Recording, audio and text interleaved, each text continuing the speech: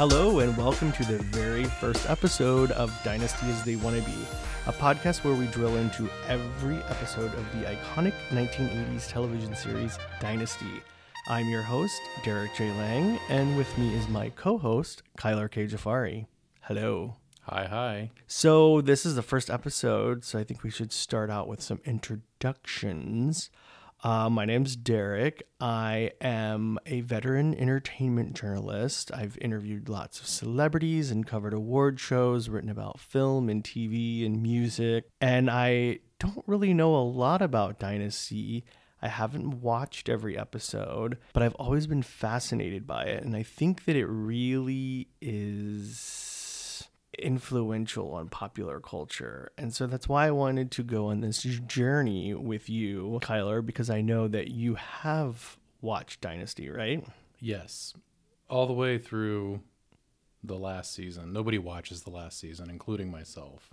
So yeah, I think this will be a very interesting journey because I haven't seen it and you've seen pretty much most of it. So basically the way it's going to work is we're just going to spend one episode and go through and examine it and talk about what was going on, and we'll go from there. Tell the listeners a little bit about yourself, Kyler. Well, I mean, first of all, that's not all we're going to do, but we'll start with that. That's fine. You got to cheat because I didn't write anything. I'm just here as somebody who's been in the footwear industry for 15 years, give or take. I find the show fascinating for a lot of reasons, some that you've mentioned and some that we'll talk about. Yeah, so you take it from there. We should probably also mention that we're married. Oh, no, that's a spoiler alert. That's supposed to come later. Oh. Well, I thought that people would like to know why we have such a wonderful or terrible rapport with each other as we kind of go along on this process.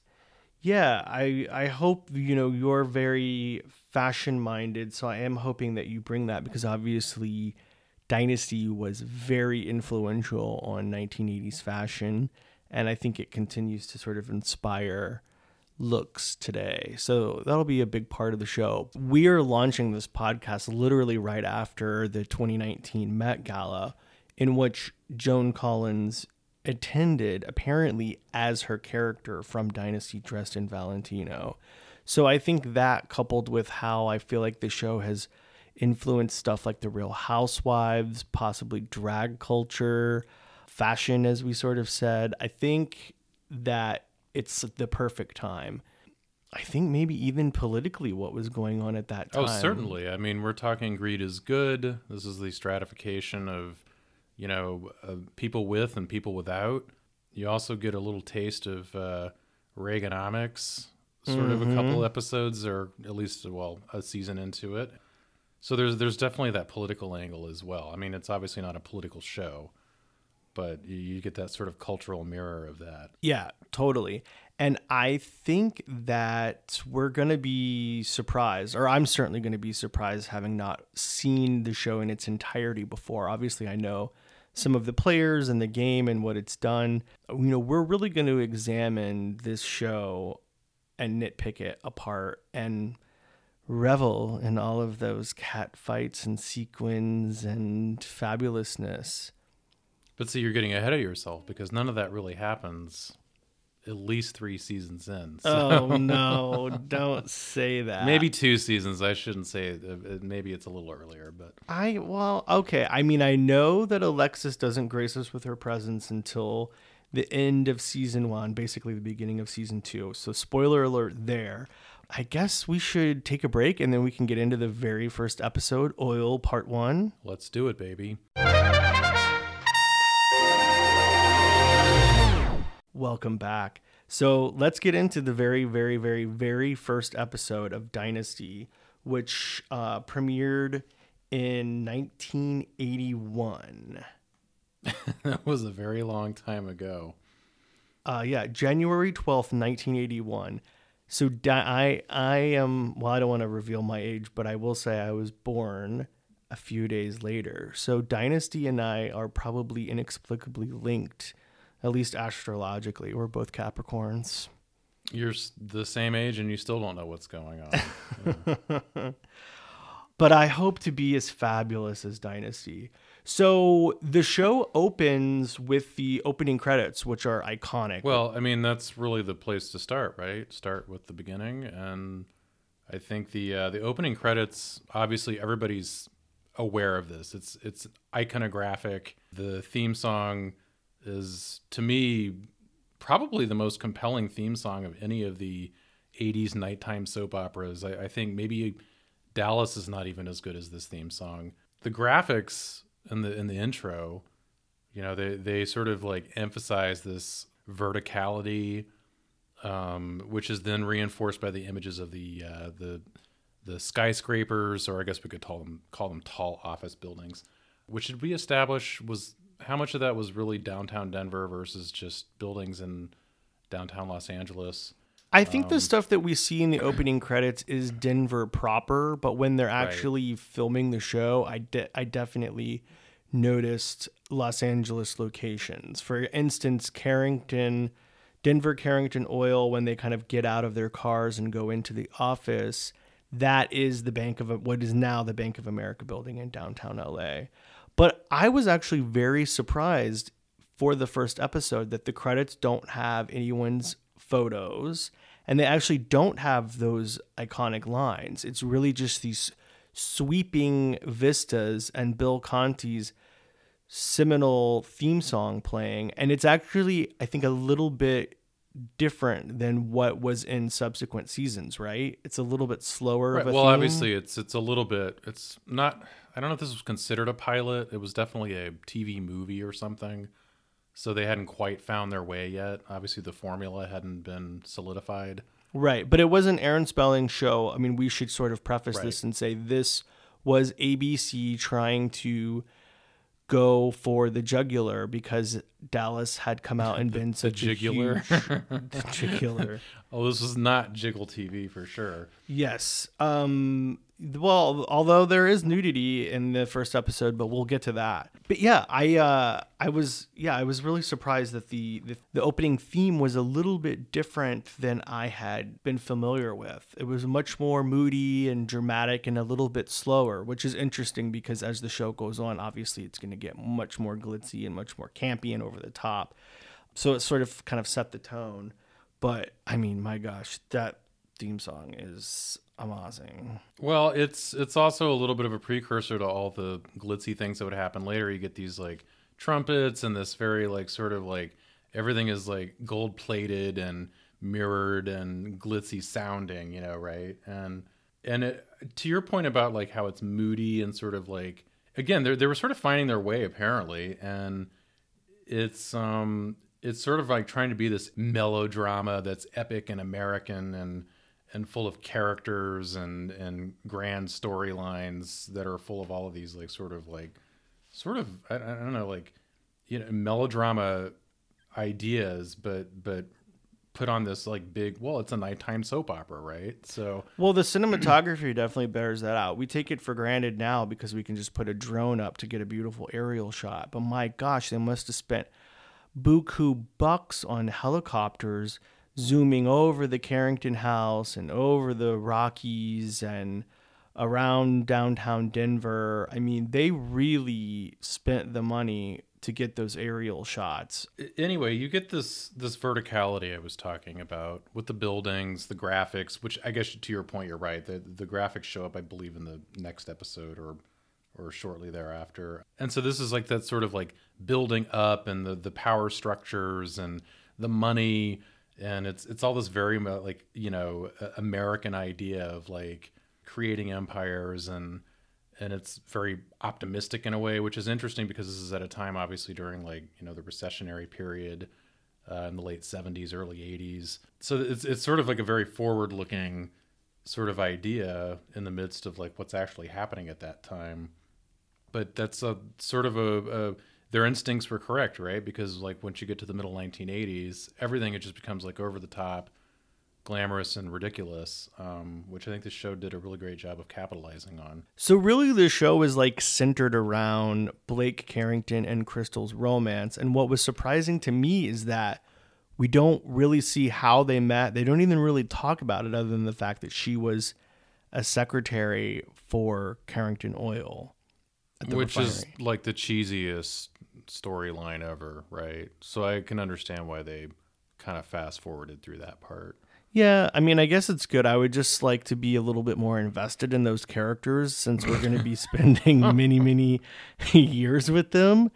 I don't really know if they're actually in love or if this is a marriage of convenience or she's just a trophy wife, but I guess the mystique is something that we're supposed to be enraptured by. I mean, it's interesting because she's presented with a prenuptial agreement. Like 5 minutes before her wedding ceremony or something like that. I know. Well, that Blake Carrington is such a shady bitch. Yeah, he's bitchier than all the women on the show, actually. But you'll discover that as you continue watching. Oh, I'm totally here for it. I'm totally here for it. He seems so maniacal. Yeah, he serves like let's go through all. By the way, apparently John Forsythe and Joan Collins like notoriously hated each other on the set. So I think it's interesting that two bitches couldn't get along, during the whole production of this show. Well, ain't that the way it always is? Well, there's only room for one bitch in the room, right? So. Well, apparently there was room for at least two on this show, and I think there was probably a third and a fourth and maybe six at some point. But, who knows? That all comes later anyway, so. Of course, we don't just get into their wedding. There has to be this sort of on-again, off-again thing, even in the very first episode. Is it ever off again, though? Well, she kind of like pieces out, and it seems like the wedding is off because he has to kind of come back and woo her with more extravagance. Yes. The craziest is delivering all of these flowers to her apartment. It's like when somebody dies and then like all these flowers show up at the funeral home. I don't know. It's a little bit like. Anyway, so he woos her with all these floral arrangements and then whisks her off on a date. And of course, he's not just going to take her to the Cheesecake Factory. She says, "Oh, I want Chinese." And then because she's trying to like downplay it, right? Don't you feel like she feels a little bit embarrassed by the whole thing? And she's like, "Well, we're not going to go to some 10-star French restaurant. Like, I want Chinese." Right. It's almost like a put. Like, she's like, "I dare you to take me to an expensive Chinese restaurant." Well, he totally calls her bluff because then he gasses up the PJ and they fly to San Francisco to go get Chinese food in Chinatown. And John Forsythe says, it's a really cheap place. You can get out of there for under $20, which is, it's a funny line considering, they flew from Denver. It's cute. It's like, except for the, $1,000 in plane fuel they just spent, but. Well, we don't have to think about that because we're the Carringtons and oil is at our disposal. Anyway, it works on her because the wedding is back on, which we kind of knew it would be. Well, I mean, can we just talk about that? This is what's kind of irritating about her character, right? And this is something that plays out through the entire, and I don't know, maybe that was part of like what drove everybody's like intense interest at that time, for this show is she's being hornswoggled at every moment. And it's like, she just so easily buys in, but it's not to the degree that like, oh, she's this like got this heart of gold. It's almost kind of like she's a bit of a cipher. I'm not sure how much of a fan of her character I am, though, so maybe I'm biased. Yeah, I mean, she definitely seems like a sweetheart. And when Linda Evans is saying that she loves Blake, especially on that scene in the plane where they're coming back, I think, from San Francisco. I know, and I was like feeling like, oh, come on, like seriously? Oh, see, I bought it. I think her delivery of it made me really feel like Crystal does love Blake. I don't know why, because we haven't been privy to any of that information. But maybe it's just a tribute to Linda Evans' acting ability, but I really believe that she like cared for this rich old fart. No, if I had to come down to it, I think she's probably one of the best acted characters in the whole show, which like clearly, I mean, she was, I don't know if she was America's sweetheart or something, but like that was like one of the big draws of this show was like how she, especially later as a counterpoint, to the other woman that ends up taking over the show. Diane Carroll. Wait, that's a topic for another discussion, but anyway. But I don't know, and yet you have John Forsythe, who's also very good, but it's like he's doing this very like almost two-dimensional, manipulative, rich guy. So I don't know. Both of them to me are a little bit problematic. And this romance and how it's portrayed is also a little bit, I don't know, it doesn't seem fully developed, and I just don't buy it. I was raised in a town that's smaller than your dining room. When my father died, he didn't even leave us $200 to bury him. Would it make you feel more comfortable if I divested myself of all my holdings, if I gave away every penny I've got? It wouldn't make any difference. You're right, it wouldn't. Because if I started from dead scratch tomorrow, I'd have $1 million by the end of the year and $10 million by the year after that. And it's got nothing to do with what I am or who I am.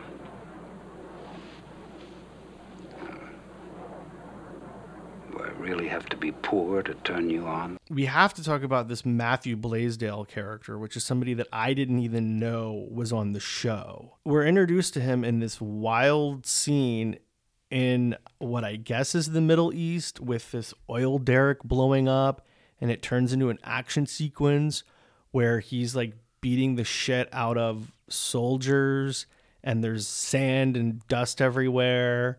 And then cut to him being shuffled onto a plane where this angry mob behind a fence is like shouting at him to go home and leave. And there's all these protesters with signs that say Americans go home. I was totally shook by this because I didn't realize that Dynasty got this political. I like his character, and I think he's obviously well cast for what he's doing. I mean, like, clearly it's this like sort of working American, it's almost like this like Rust Belt, vision of working class America. Although oddly, I guess he's got kind of a little bit more than a working class lifestyle, right? Like he's got a house, a wife, kids. They live in the suburbs. Right. Well, they explain that he's a geologist for Carrington Oil. So he's not just like some guy who's yanking on the pump or whatever. I think he does have some agency and is a pretty smart guy, even though he is definitely not as wealthy as the Carringtons. And so I think they introduced him to have this kind of like counterpoint to the Carringtons, where we see a real family. But we really get to know his family like pretty well. He's got a daughter who's teenaged. What's her name? Lindsay? I think so. Yeah. And she's obviously troubled, as all teens in the late 70s and later are, right? Yeah, and then we meet his wife, or we hear about his wife first, Claudia, who apparently is in the loony bin. It's a hospital for crazy people. I don't want to go in there. Come on now. You're old enough to understand we don't use words like crazy anymore. She turns out to be pretty much one of my favorite characters of the entire series, because she obviously, it's a little bit to have the troubled teen, but then now you've got the troubled mom. Like, I don't know that that's necessarily that original, but it's definitely not the norm for what you would see in a show like this. And yeah, she's fresh out the loony bin, and I don't remember, does she have like drug problems or something? I don't remember. They really don't explain why she went in, except that she had a breakdown. Right. I mean, she's obviously got some psychological issues to work through, and just, I don't know, her character continues throughout the series, and this is like your first sort of introduction, and you're not really sure what to think of her, and she's not exactly that likable. But she's sympathetic, right? Well, and Matthew Blaisdell really does want to keep this family unit together. You can tell that this means a lot to him, coming back from the Middle East and going through all of that shit. He really wants his family. His wife is out of the loony bin. His daughter is a little fragile, and he's trying to do everything he can. While on top of it, he gets involved with this Walter Lankershim character, who's another sort of budding oil tycoon who I'm kind of confused by the plot line, but he sort of like renders. He sort of his just appears as like services. this like classic like Scooby-Doo character actor, like he's got the fun mustache. to watch, and yeah, he's decked out in all the usual cliches. And he actually does add a little splash of color, obviously, to to the proceedings. For sure. No, so he co-ops Matthew Blaisdell into some sort of oil scheme that I don't really understand, but then it ends in tragedy where the oil derrick they're working on breaks, and this Walter Lankershim mustached character thinks that Blake Harrington is involved in the Like I was trying sabotage. to he seems, I don't know, this is like just a stupid comparison. He's got this like sort of like Captain Crunch, Captain Kangaroo, like what's that walrus character? I don't know. Like he's clearly this like larger than like, and he's got these like Mark Twain curls, you know. Like he's kind of like a nice injection of some life into what up to this point is a little bit two-dimensional and flat to me, at least. There's a lot of exposition going on, and he's kind of a nice sort of counterpoint to that. But you know, the thing is like they get into all these oil things, and I don't know. I mean, obviously the episodes are, you know, oil, I think is what it's titled, right? And I don't know that it really brings much to the story ultimately. It does make for some nice imagery though, like the oil derrick exploding, the oil derrick disaster when the guy, I guess he gets killed, right, while they're drilling the oil. Yeah, or his leg gets chopped off or something like that. But Yeah. it's pretty serious to infuriate this Captain Crunch oil character. But all of this is like sort of this background color, right? And it's got a little bit of this like, again, this like the 70s hangover, and they haven't quite figured out where they're going with all of it. And I think some of that was like maybe probably introduced for like just to have action, because like planning a wedding is not the most exciting thing to watch on TV, even with Are you kidding me? Say Yes to the Dresses on its like 19th season. I would say no to her dress. I don't know. I mean, we'll talk about costume later, but poor Linda Evans, this dress is not what I would want to get married in. But Yeah, that wedding did not seem as fabulous as I would have expected for a Carrington wedding. First of all, they're having it at the mansion. They're not even renting another venue. well, do you need to rent a venue when you have that? I mean, you've got this massive estate on 1,000 acres or something, and Well, it didn't even seem like there were that many people at the wedding. Maybe it was like a hundo, maybe 150. well, it was a recession. You know, Carrington Incorporated was low on funds at that time, probably. But And the food looked absolutely dreadful. There was a whole kitchen montage where they're making little rye bread sandwiches. I mean, you grew up in the 80s. Remember, food had a very bad time back then. So, I know. Well, I didn't remember it being that nasty, and I would have thought rich people would have had something better to eat than, you know, crudité and tea sandwiches. I think it was supposed to look fabulous, but it just looked like ugh. well, it's like all the food photography from back then. It's all this sort of like weird, you know, earth tone colors of things that you would never want to eat. Now, we haven't even talked about the Carrington children, Stephen and Fallon, who are definitely central to the storyline. Both of them have been away from Denver.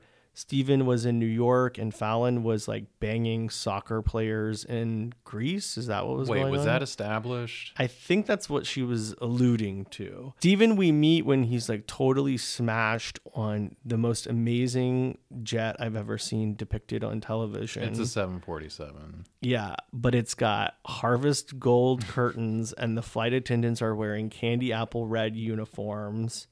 It's got a spiral staircase leading up to the first class, and all the seats face like inward, and everybody seems completely wasted on the It's plane. basically a swingers lounge in the sky. Yeah, it's like the Playboy Club. And when we meet Steven, he's like totally smashed up there.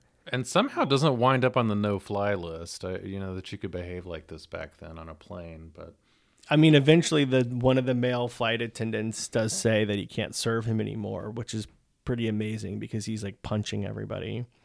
But he really gets beat down. So when he arrives at the airport, P.S. Al Corley plays drunk Steven pretty badly. I have to say, I wasn't convinced, and it was a lot of like hammy acting. Oh, you think it was iced tea in that Scotch glass? Oh, for sure.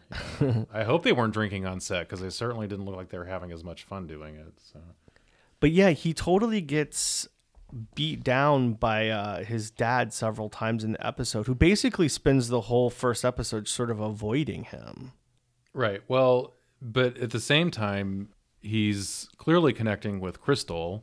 You know, he obviously there's like this like sort of weird music theme with them, which some of that's because they're planning a wedding. But I like that you know, he's got this sort of like sensitive side, right? But then pretty soon, I guess you're supposed to read the signals, and it's like, oh, you know, and you're sort of being you know, introduced to this character that is I guess gay, right? But you don't really find that out until the end of the episode. Yeah, it comes as kind of a big shock unless you know that this character is gay, until finally Blake and Steven have a tete-a-tete in Blake's office. That's when you learn that Blake knows that Steven is gay, and Steven doesn't deny it whatsoever. Right, and so it's a little bit of an evolved treatment. I mean, you know, I guess up until this point, a lot of shows had like that gay character in one episode or something. I mean, were there any like full-time developed gay characters before this? Or probably, I don't know. What was the Joe Dallas, or what's his name from Soap?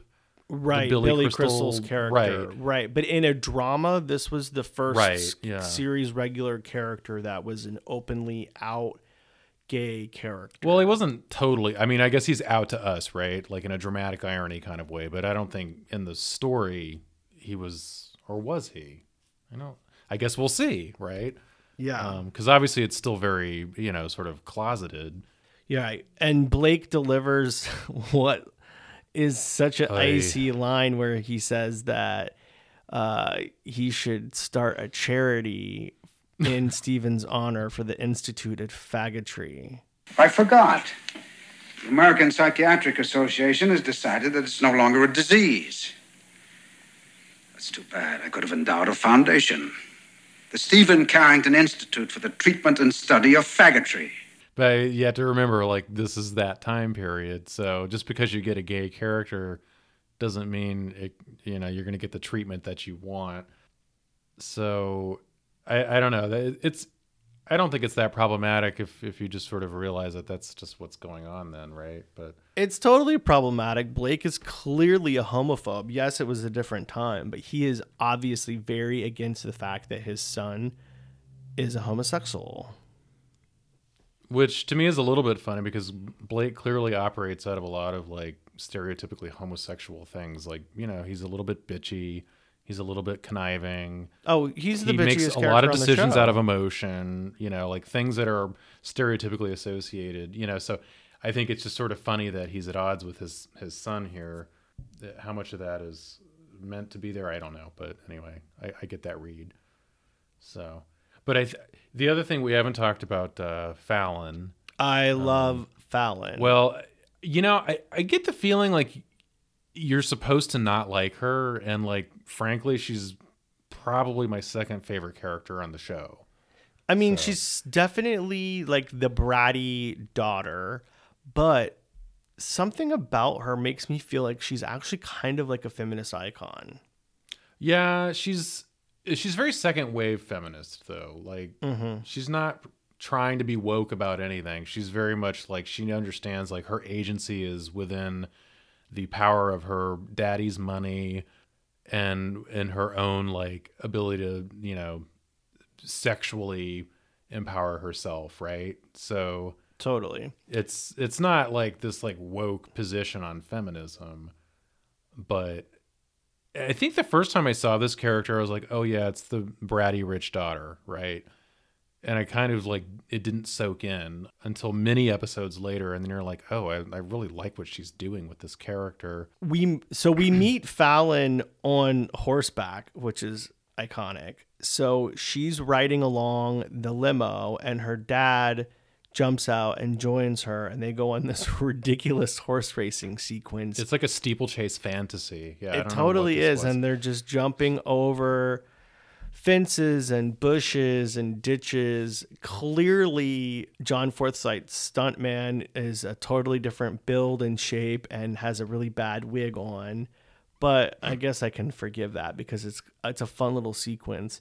Then Fallon gets thrown into the water and decides to take all of her clothes off in front of her father and wear his blazer instead. Right, so she's no longer just like the typical bratty rich daughter. Like, oh, she's also going to take her clothes off and misbehave, and she's doing this like Lady Godiva thing on the horse. No, you know? it's. I think somebody even references Lady Godiva as well. It's like she's literally embracing her femininity.